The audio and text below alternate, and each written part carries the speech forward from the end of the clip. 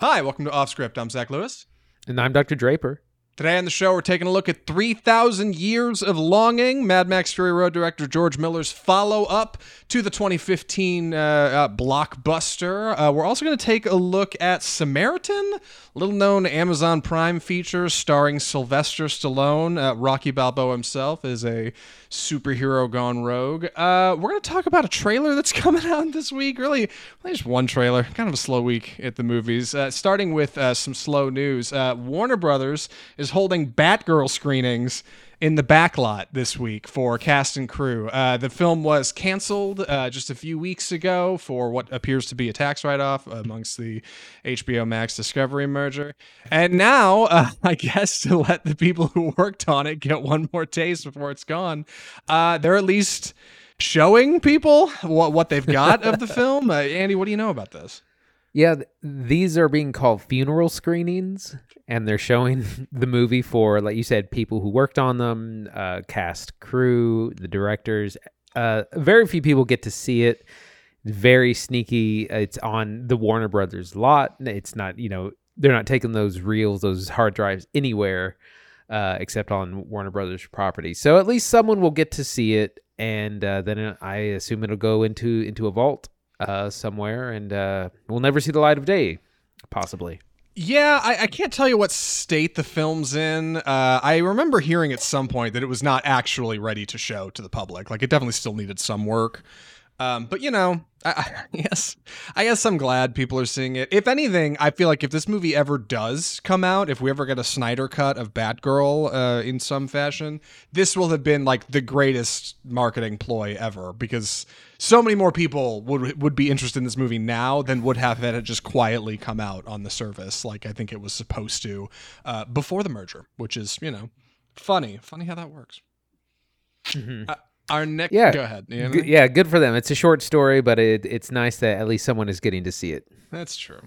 Speaking of seeing things, this coming up soon, you can find out how to get $3 movie tickets right here in Off Script. Apparently anywhere, according to National Cinema Day, the holiday that folks are going to be celebrating all over the country, when mega circuits like AMC, Regal, and Cinemark will be offering tickets for just $3.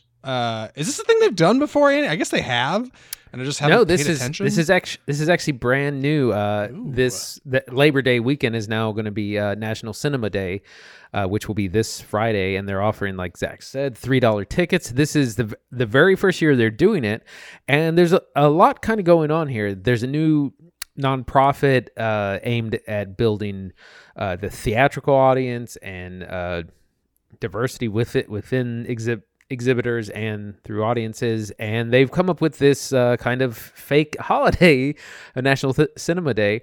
And the other thing is, Labor Day is usually a really bad weekend for the movies. Summer's over, everyone's going back to school, classes in session, so it's a really slow time at the movies. So it's a good time to do a promo, and so they're going to be showing or re-showing a lot of big movies from the summer. There's a new cut of Spider-Man No Way Home, Top Gun with, I think, some new footage or some behind-the-scenes something or other. I saw, things like Jaws, Thor, Love and Thunder. So they're bringing back the summer hits one last time, and they're giving you a $3 discount. And these are all the three big chains, Cinemark, AMC, Regal Cinemas, all participating, and that's going to be this Friday. I can't believe they got everybody on board. I don't know how they managed to thread that needle. I guess it's a rising tide raises all ships kind of situation. It's a win-win. But go ahead. It's a win-win. It's a win-win. Yeah, you're absolutely right. Like, it's a win-win for everybody involved. Historically, Labor Day weekend is traditionally very slow at the movies. Fans of the show may remember that I used to work at an AMC way back in high school. And Labor Day was always slow, which is weird. Like, you'd think Labor Day would be a holiday, people be out and about, but I don't know. It never really pulled out. So I think this is a good thing for everybody. If anything, listen, they play their cards right. They could turn this into some, maybe not quite like a Black Friday, situation where like it's just a nationally known holiday when everybody's like, oh my God, that's when all the sales happen and the crazy crowds are out. Like you keep doing this for a few years, you keep this going, like Labor Day could come around as $3 movie day. Like why not? That could happen. I'm down for $3 movie day. They make all their money back at concession anyway. Any other thoughts on this before we move on to the last one, Andy? Anything of that you want to see or re-see this weekend? It's a good question. Top Gun, maybe. I might sneak in the screening of Jaws. I've never seen Jaws on the big screen. I wouldn't mind going to try to see Jaws. I'm going to be celebrating my partner's cool birthday, though. Christine's birthday is over the weekend, so I don't even know how I'm going to find time to watch 2 movies, but I'm going to figure it out because, that's what we do here on Off Script. 2 movies a week, every Tuesday. Subscribe today. Our last story this week, Old Boy coming back to theaters for its 20th anniversary. New look, same great flavor. The original Park Chan-wook classic is going to be back in theaters with a remastered version. I'm going to be honest, I'm excited. Oh my gosh. Old Boy is one of my favorite films of all time, directed by Park Chan-wook, who tells the story of revenge, gruesome revenge. This was back in the Asia Extreme cinema era of the early to mid 2000s. Very intense film, part of a trilogy known as the Vengeance Trilogy. This is the second film, and it's an anthology of revenge films. It's a classic. It's very loosely based on an old manga.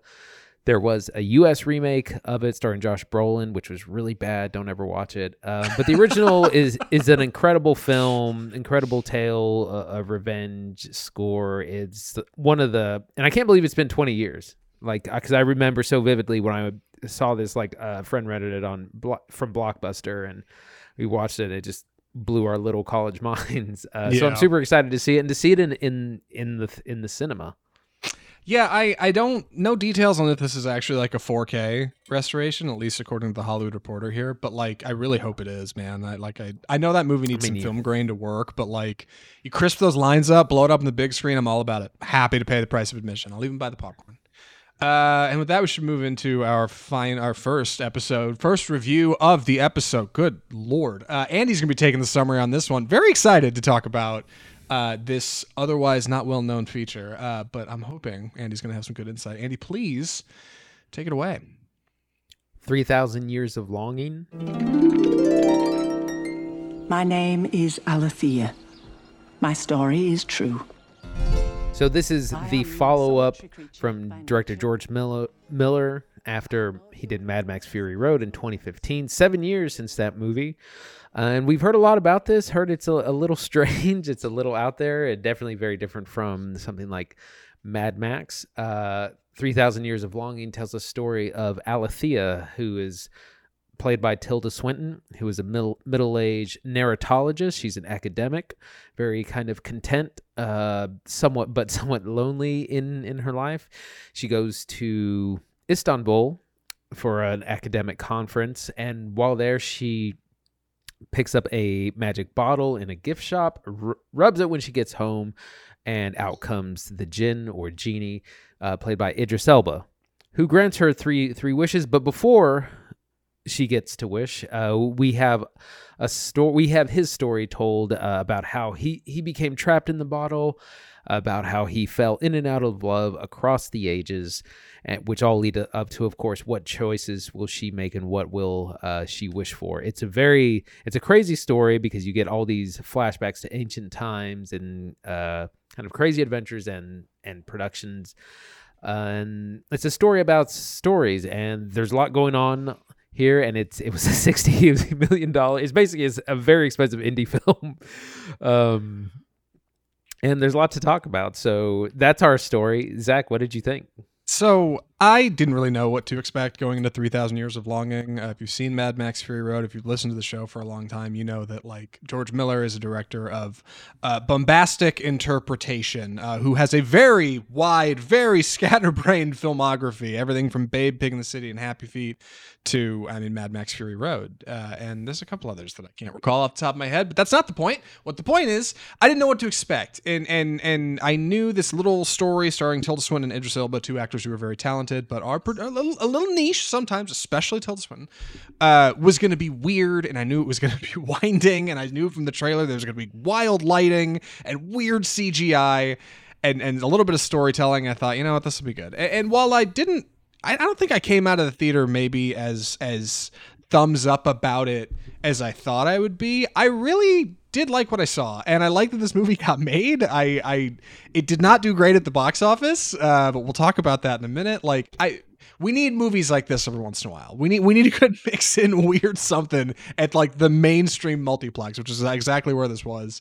I'm excited to talk about 3,000 Years of Longing. Andy, what do you think? Where do we get started? I really like this movie.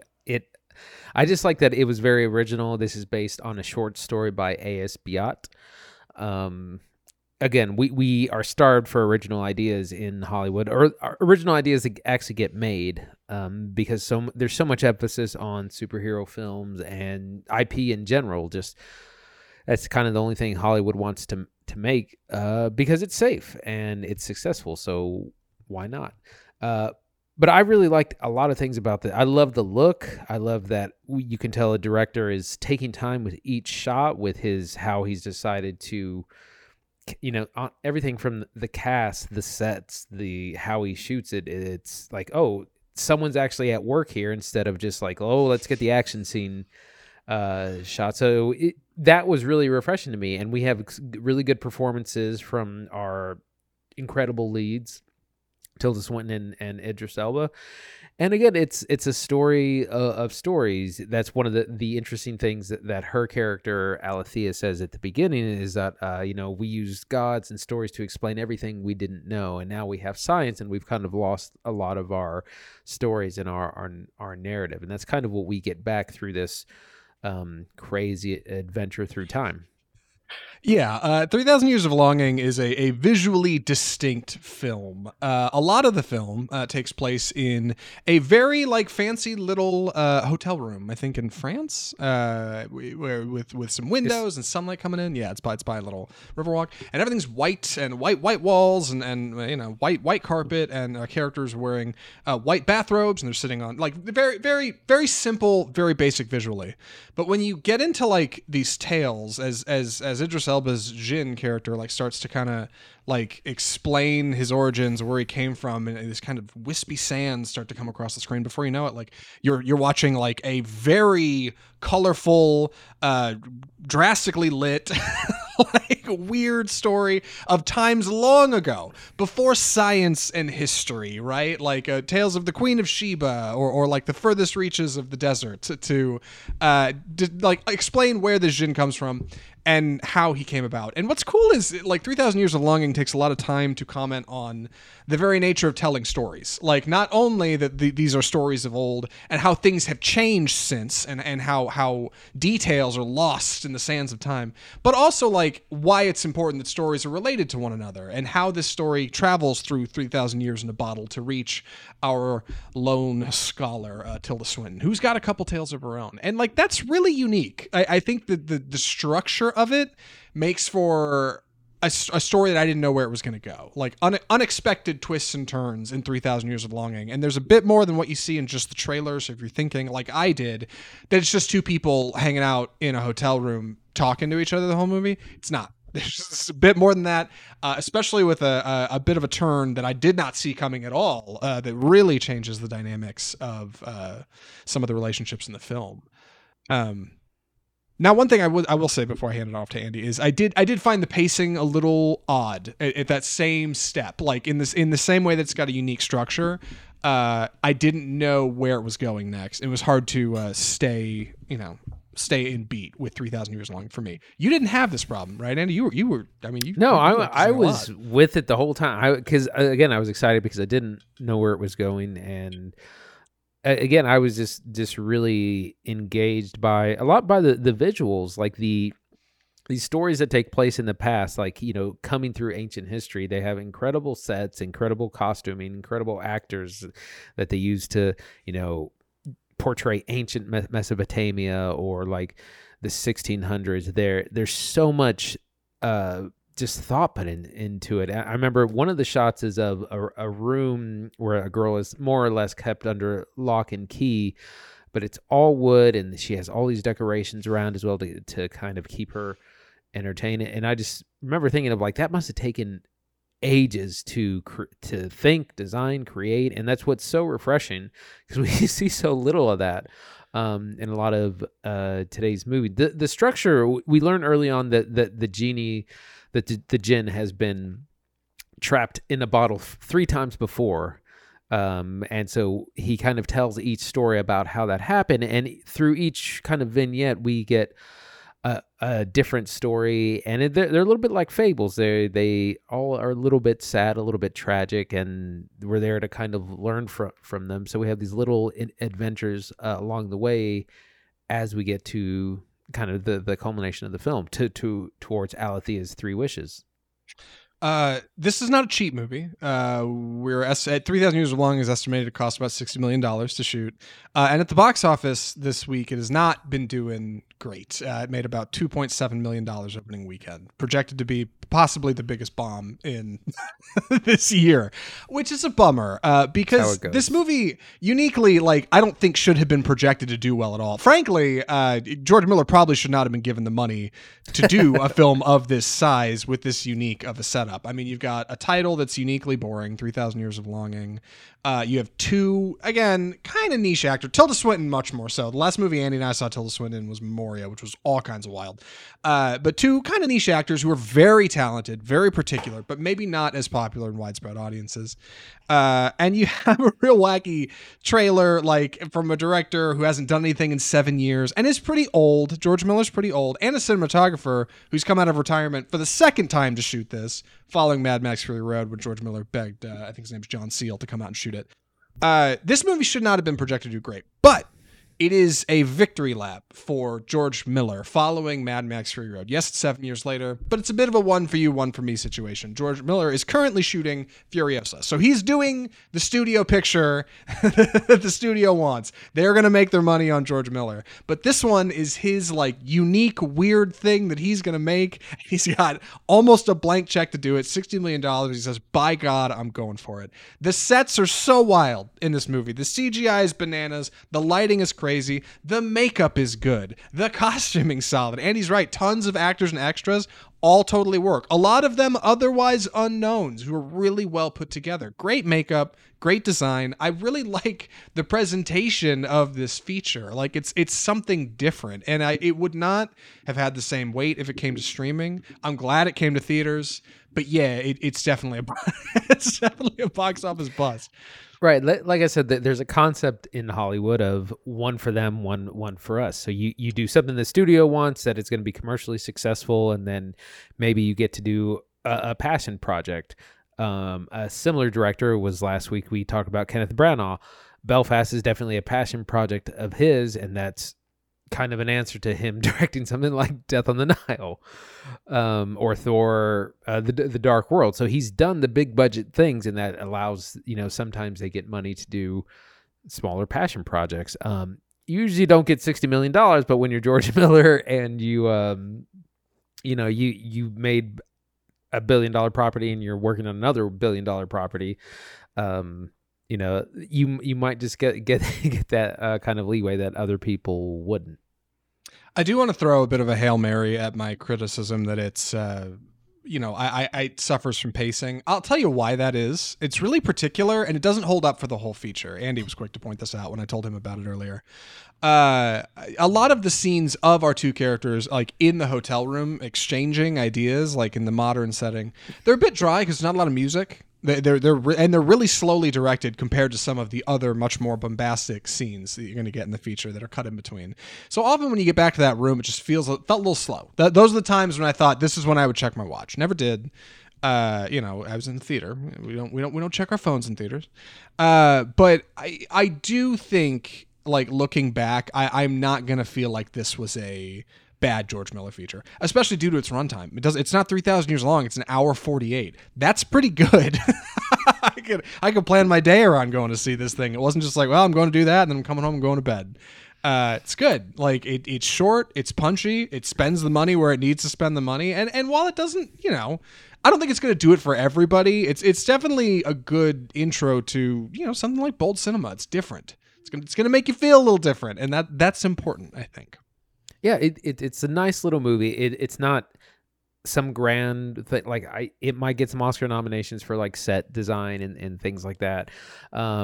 the Oscars don't reward films that don't do well, so it's probably going to get a little bit of a snub, but it's definitely something that sticks out to me and something to remember. And I really like the score, which is by none other than Tom Hokenborg, who is Junkie XL. Oh, I didn't know that. Who has worked, of course, he famously did the score for Mad Max and Justice League, and works with George Miller a lot, and is fantastic composer. I know he doesn't just work with George Miller, but it reminds me of like Trent Reznor and Atticus Ross breaking into film with David Fincher on The Social Network. Formerly, Nine Inch Nails is where you would know them from, but rather than saying, yeah, score by Nine Inch Nails, like it's a bit of a lean and like something more personal, and like I can appreciate that Tom is willing to step into the genre in a new way. Any other thoughts on this one, Andy? I don't want to give too much away. I think the less you know, the better going into 3,000 Years of Longing. Yeah, no, exactly. I agree. There's not too much to say because you don't want to give it away. No. Well, with that being said, Andy, would you recommend 3,000 Years of Longing?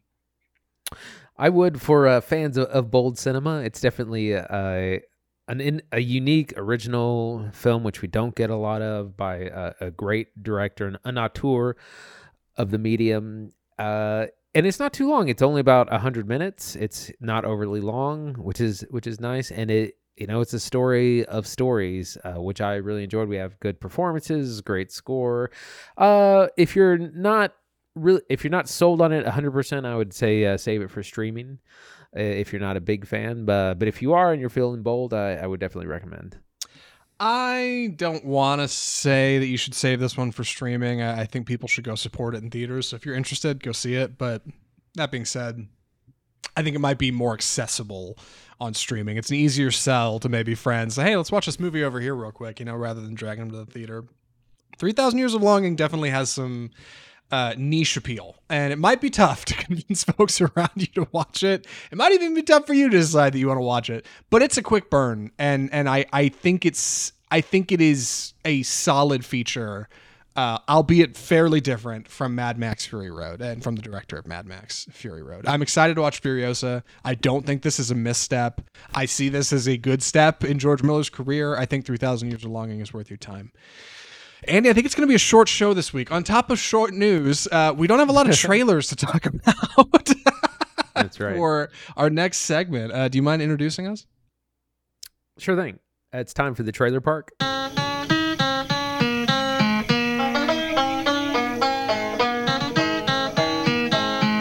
So we're going to be talking about Weird, the Al Yankovic story, which is the Weird Al biopic. But the funny thing about this is it's essentially a parody itself. Like, it's not really his life. It's a parody of his life. It's a parody of biopics in general. For those who don't know, and I don't know who doesn't, but Weird Al Yankovic, of course, ascended to fame by doing parodies of popular song and has been doing this since the mid-'80s really successfully, and he's become a household name, an institution. A lot of artists say if you've made it when Weird Al does a cover of your song. So we saw the full trailer come out this week. It's a lot of fun, and again, it's a parody. There's this whole story arc of him and Madonna have this hot and wild affair, and it's like that obviously didn't happen in his life, but they're having fun with the medium and the genre, and it looks like we're gonna get some new music, some original songs, with Weird Al doing the vocals for that. And this will uniquely be on the Roku channel, which is free and which is available on all devices. You don't have to have a Roku television or device. You can just download the app, and that's going to be coming out on November 4th. Zach, what did you think of this trailer? So I remember seeing stuff about the Weird Al movie and thinking, I don't know what that is going to be exactly. It would seem like it would just be a typical music biopic, right? Like it would just be Weird Al's life. He's done a lot. He's not quite a household name, but I think a lot. I mean, if you walk down the street in Americana, USA, and ask 100 people if they know who Weird Al Yankovic is, a few are going to say, yeah, sure. I remember when I was a kid listening to old cassette tapes of Weird Al albums, which is ridiculous. The guy's been around forever. And what's interesting is you got to walk this line between his contributions to copyright law, parody, and functionally like the idea of a goofy riff on a song that could be released to the public, which is a big deal looking at the age of like TikTok and videos now and people creating music. Like a lot of that was possible from artists who were inspired by people like Weird Al and as well as himself. But you have to walk the line between that and his contributions to music and also like his incredibly dry life. Like the dude was like a clean Christian. He could play accordion and went to polka things. That's kind of the bit. There's some interesting stuff with UHF, like, and how he got into doing that. That was very visual. That's another film maybe we'll watch before this. And what he's done in his music. But ultimately, like, Weird Al's life is not that wild. This trailer chooses to walk both lines by creating what is a parody of a music biopic and also Weird Al's life with the music that made it work by having Weird Al sing it himself. I think it's smart. Like, I really do. Like, because it would have been boring. I think it would have been a little boring watching like the generic Weird Al movie. Like he could have been dramatic. I guess you could have really leaned in, but it wouldn't have felt on brand. This manages to do both. You got Daniel Radcliffe as the man himself, Evan Rachel Wood playing Madonna, his wild girlfriend who gets him into drugs and booze before his redemption arc. Like, I love it. I think it's smart. I'm excited to watch it. I'm glad it's coming out for free. I don't mean to talk all the way through it. What do you think, Andy? I mean, any hot takes on this thing?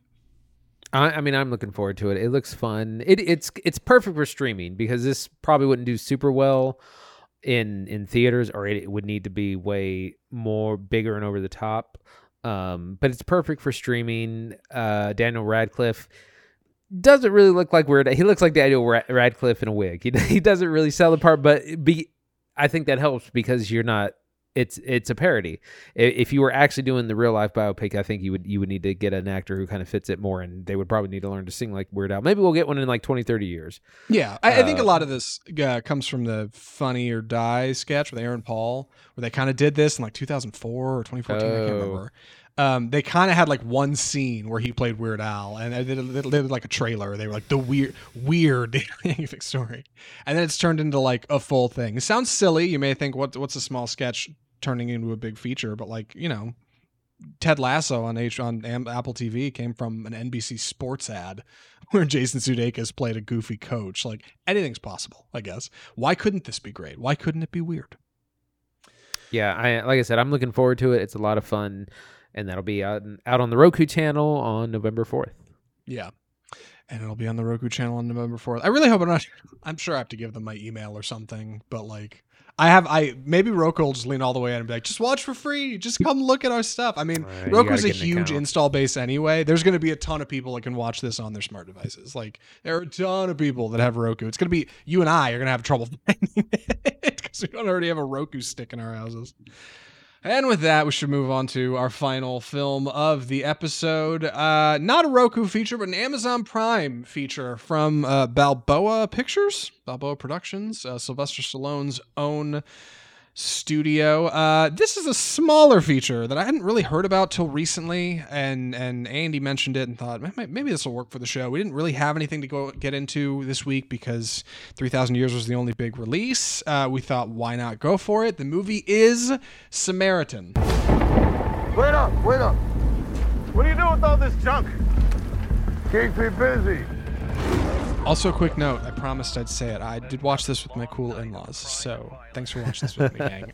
Anyway, Samaritan is the story of a young boy named Sam Cleary who lives in the projects in a fictional city, I think it is, and Granite City is the name of it, where superheroes used to run free, or at least a couple, namely Samaritan was the big one we're thinking about. A Superman-like superhero with super strength and couldn't really be killed, and he was just tough, and he always did the right thing for the right guy. And an evil villain, Nemesis, who had very similar powers and obviously fought across Samaritan for different reasons. After a big battle 20 years ago, Samaritan and Nemesis vanished into the night, and nobody ever heard from them again. They died in an explosion, everybody said, at the power plant, Granite City. But turns out Sam Cleary has been looking Samaritan, or somebody he thinks might be Samaritan, because he believes in the hero and he wants to come back, and he draws him in his notebook every day. Sam's like 13. That's an important detail. And one day he discovers that an odd neighbor who lives across the way, Garbage Man, who looks suspiciously like Sylvester Stallone, might just be the guy. The movie is Samaritan on Amazon Prime. It is like 90 minutes, hour 42. It's a pretty quick burn. Andy, what'd you think? So there's this movie isn't good, but are some redeeming qualities. Just tell it like it is, man. Yeah, don't sugarcoat it. It's very well. I think its biggest issue is that it's just so generic. It's very paint by number. It feels like a '90s action movie. You have this, kind of nameless bad guy that's the head of like crime and gangs, and it's just like that's what they used to write all the time in the '90s, and we know so much more about like where crime comes from. It doesn't really make a lot of sense, but it's just full of tropes. It's like, oh, the hero that's hidden away from everyone, that's retired, basically down and out kid in a bad situation, and it's kind of, the dialogue is kind of cringeworthy. It does have some decent action sequences. You can tell that's where the money went. It's like a lot of Netflix movies that they spend money on the star and the production and not on the script. And this is kind of what we have here. Sylvester Stallone, we got a big name attached to it, and we do have a lot of action sequences that were probably expensive, but it's just it's super cliche. Hits every like superhero cliche that you've become familiar with for the last 20 years. The performances are fine, but they just don't have a whole lot to work with. So that's where we'll start. What are you thinking? So Samaritan is a hope. It's a hopeful kind of project, I think, for superhero fans or fans of the genre, because you've got an older star starring as an older hero who's past their prime and is maybe coming back for one more kind of something, right, to help one more kid or say win one more day for the city. You hope it's going to be something like a Death of Superman story, or better yet, like James Mangold's Logan, which is a lofty ask for Samaritan. But then again, Logan was like a total outlier when it came out anyway. There are not a lot of old superhero movies. There's old westerns about old heroes like Unforgiven. Maybe it'd be something like that, right? Like the idea of this older superhero with a redemption story, like who's going to come back and do the right thing even though they've been gone all this time. On the other hand, since it's a spin-off, and you can tell just looking at the marketing, like it's not any real characters. These are just kind of like fictional stand-ins for superheroes. You hope it'll be something like Amazon Prime's The Boys, like, which is a super good spin-off show of the idea of superheroes, specifically with their like depiction of what would be a Justice League style team. Homelander standing in for Superman. Great show. I know we don't do shows here on Off Script, but worth the time. This movie manages to miss both of those marks. It's not Logan or The Boys. And that's really a bummer, because if you had made it like a particularly interesting from them. Yes, right. If you had made it a particularly interesting, albeit false, superhero world, then you'd have like some rich teeming environments for our characters to play in. You don't. Granite City had like two people's superpowers, and that's it. There's not like a Justice League. There's no like investigation of superheroes. None of that's a real thing. Like, so the world is super flat and gray and drab, and it's always raining. And additionally, like, you don't get any of the drama of something like Logan. Like, you don't get Sly Stallone getting to really stand up and do something different. Instead, he's covered in like layers. He wears this big puffy jacket and a hat, and he's got facial hair on, right, just to hide the fact that he's like 78. I should look up how old he actually is. I don't want to say he's just 78 and be wrong, but so Sly Stallone's not doing good acting, and the world of the superheroes isn't any good. What are we looking out for? There is a unique performance, kinda, in its villain. I don't remember his name, but he plays Euron Greyjoy on the old Game of Thrones. Cyrus. Yeah, I can't pronounce his name. I apologize. I don't want to try to butcher it, but he's pretty good in this movie as this kind of skinhead villain character who terrorizes our lead. But I suppose that's a good segue into performances. Andy, any hot takes? Right. Again, our performances are okay. They are working with bad writing, so they can only do so much. The villain, Cyrus, is just, again, he's a 90s gangster villain. Oh, so and so is the leader of the this and that gang, taking over, and his like big, like, what is his motivation, which is always a difficult thing for villains. It's just like he wants to throw the city into chaos. There's something about, we're gonna shut down the power station and everything's gonna, shut down, and there's gonna be riots and looting and everything like that. Like, it's not super clear, but throw the city into chaos. Yeah, there is this, because there's always kind of a weapon. There's like an item in a lot of these kinds of stories, and there is this hammer that apparently Nemesis, the bad guy who died, wielded, and one of the plot points is them finding this hammer to help take over the city.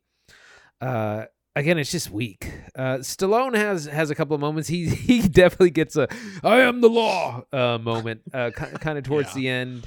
The kid is he's fine. Again, his lines are just, it's so generic. He's like a 13-year-old gangster. Yeah. And it's just like, well, what in the 1992 is this? Like, I think these are fine actors. They're just not given good things. Because it would be really interesting to do like a Logan style, like old, grizzled, mad at the world, cynical, and have them and do this trope which is like, grizzled man becomes a parent, which we see everywhere. Yeah. So it borrows from a lot of this stuff. It just executes it really poorly. Yes. And it's a real shame because, like, it could have been a bit more than that, especially with a short runtime. Hour 42 is really appealing, and it gets on Amazon Prime, and it's like #1 in the US, and like it's the front banner. We when we were watching this, we ordered delivery, and the delivery guy, like, from across the living room in the hallway at the front door was like, "Oh, hey, you guys watching that movie on Amazon Prime?" Like, anybody could see this. Like, people, this made waves, at least in some capacity, and like, it bums me out that it doesn't bother to like reach further, especially considering its stars. Like, Stallone is kind of the big game here. It is a Balboa picture. Like, this is from his studio. Like, this is a Stallone vehicle. He's 76, by the way. I looked it up. 76 years old. And like, he just doesn't really get any kind of real opportunity to shine, and the people around him are fine. Javon Walton is Sam Cleary, our child star. He's fine. I think if he had, give that kid, like, slow him down a little bit, and give him like a good indie. He's so annoying. I think he'd be fine because he's got some charisma. Like, he's not that bad, but like, it's just, he gets a lot of lines in this movie, and he really goes for it, and he comes off as obnoxious. Villain's all right. Again, it's the writing. It's just the writing. Yeah. He'd be fine. And it's got this. Go ahead. This would work if they tried to establish this kind of father-son bond of some sort. But like, he's so obsessed with just like, "You're Samaritan, aren't you? Aren't you Samaritan? What happened to your brother? Samaritan." You must say the word Samaritan 1,000 times. Yes. It was funny when we were watching this. One of my fellow audience members in the living room pointed out, like, there's lots of graffiti of these two characters' logos, Samaritan and Nemesis. They have their own logos all over the city. There's characters like tattoos, and wonderful audience member said, "Hey, wasn't this like, didn't these characters go away like 25 years ago at this point in the movie? Why do they have so much cultural value?" And it's like, because the world doesn't make sense. Like, because nobody thought about this when they were writing the film. Like, it doesn't, I don't know. Like, and a lot of it's like After Effects. They'd like stick a logo in the background of a frame, or like, oh yeah, there's some graffiti on the wall, and it's just kind of like CGI'd in there. The effects are okay throughout parts of the movie, but there's definitely some like fire in the background towards the end. There's one rooftop scene in particular where like it's not great, man. It's just enough to be passable. It's like they knew they were making a made for streaming feature. It's like a director making a made for TV film in the 80s, like chain smoking cigarettes, like, shut up, kid, like get back on set. Like, we're shooting the damn movie, doing everything in 2 takes, not overthinking it. Yeah. And that's a shame, like, because it should have been a bit more. There's potential here with most superhero stories. There's so many ways you can tell the genre, and superhero stories in a lot of ways are reinventions of things like Westerns. And that's kind of what this is. You mentioned Unforgiven. This is the return of the old gunslinger. And it kind of wastes the potential on unfortunately action scenes, which take way too long to get to, and it's just full of so many tropes and cliches. And it's like you really could have done something here with these characters and this conflict, and it's just, but you did it fast and cheap, and it shows. Yeah, it really does. There's segments of this you could take and give to like a talented like student film director, and they would turn out 14 minutes that were like so much more interesting and engaging than what this is. Like this, this rundown city where these people live in the slums, where it's constantly raining and dark and dingy. And you've got this odd character who's a garbage man and a bit of a fixer. He's got a hobby, likes to kind of tweak, fix gadgets and stuff. You could do something with that. Yeah. And like, it totally doesn't come across on the screen. I think it just did not come off the page the way it should have. And I'm bummed. Director Julius Avery, who put this feature together, formerly did Overlord in 2018 and then Son of a Gun in 2014. That was a Ewan McGregor feature that didn't do very well. It's a bummer. They haven't done anything in a little while. I thought maybe this would be kind of a bigger something, but it just... I don't know. I don't know why that is. Something did not work in production here. It just did not come together. The writing is just so bad. And I was thinking about this. This is a good example. So Samaritan likes to, but by the way, his name is like Joe Smith. Like you couldn't even come up with a decent superhero name. He likes to fix things. That is one of the things he like. He'll go digging through a dumpster and grab a toaster or a watch and stuff. And the whole thing, there's just this ridiculous like, you can fix everything, but can you fix yourself? Like right. It's just like my eyes nearly burst out of the back of my skull from rolling so hard. Like, come on, who wrote this? They must have written it in a weekend. Yeah, like it's real. Yeah, and this kind of clumsy lesson of like, you'll have to decide what to do someday, kid. Keep eating your Wheaties, like chip off the old block. Like just okay, like kind of an eye-rolling feature. I don't. Any thoughts, I got 20 recommendations? Yeah. Well, the funny thing is, I got 20 minutes into this and immediately texted Zach, and I was like, "We can't watch this. We have to skip it. We can't watch this dribble. It's terrible." Yeah, I tell you, we've done enough episodes of this show. We can pick them pretty fast. Like usually, not always. Sometimes one sneaks by us, but it's a slow month at the movies, man. And we told you it was gonna be slow. It's true. We said for weeks it was gonna be slow. Yeah, and sometimes that gives us the opportunity for something a little different, something a little fun. And this, this week we got 3,000 Years of Longing and Samaritan. Both different, not necessarily both fun. Any other thoughts for recommendations, Andy? I think I'm ready. Andy, would you recommend Samaritan? Absolutely not. Hard pass. The hardest to pass. This might. Is this worst of the year material? Possibly. Maybe not. Maybe not. Maybe it's for just, you.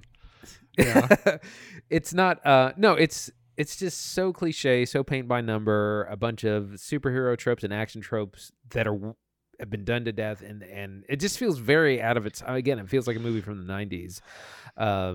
Just really bad writing and plot. But actually the characters are fine, like the cast is fine. They do well with what they're given, which just unfortunately is very much. And there are some decent action scenes. So you might start it halfway through and kind of see that. But it's bad. I would hard pass. Yeah, I agree. Don't watch Samaritan. I think it'll be off the Prime Video homepage in a couple of weeks. It'll slowly slip back, and then you'll probably never see it again.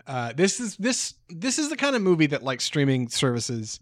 I wish it's funny. I wish streaming services didn't run movies like this, because it seems like something that's going to be really quality and it comes out and it's not.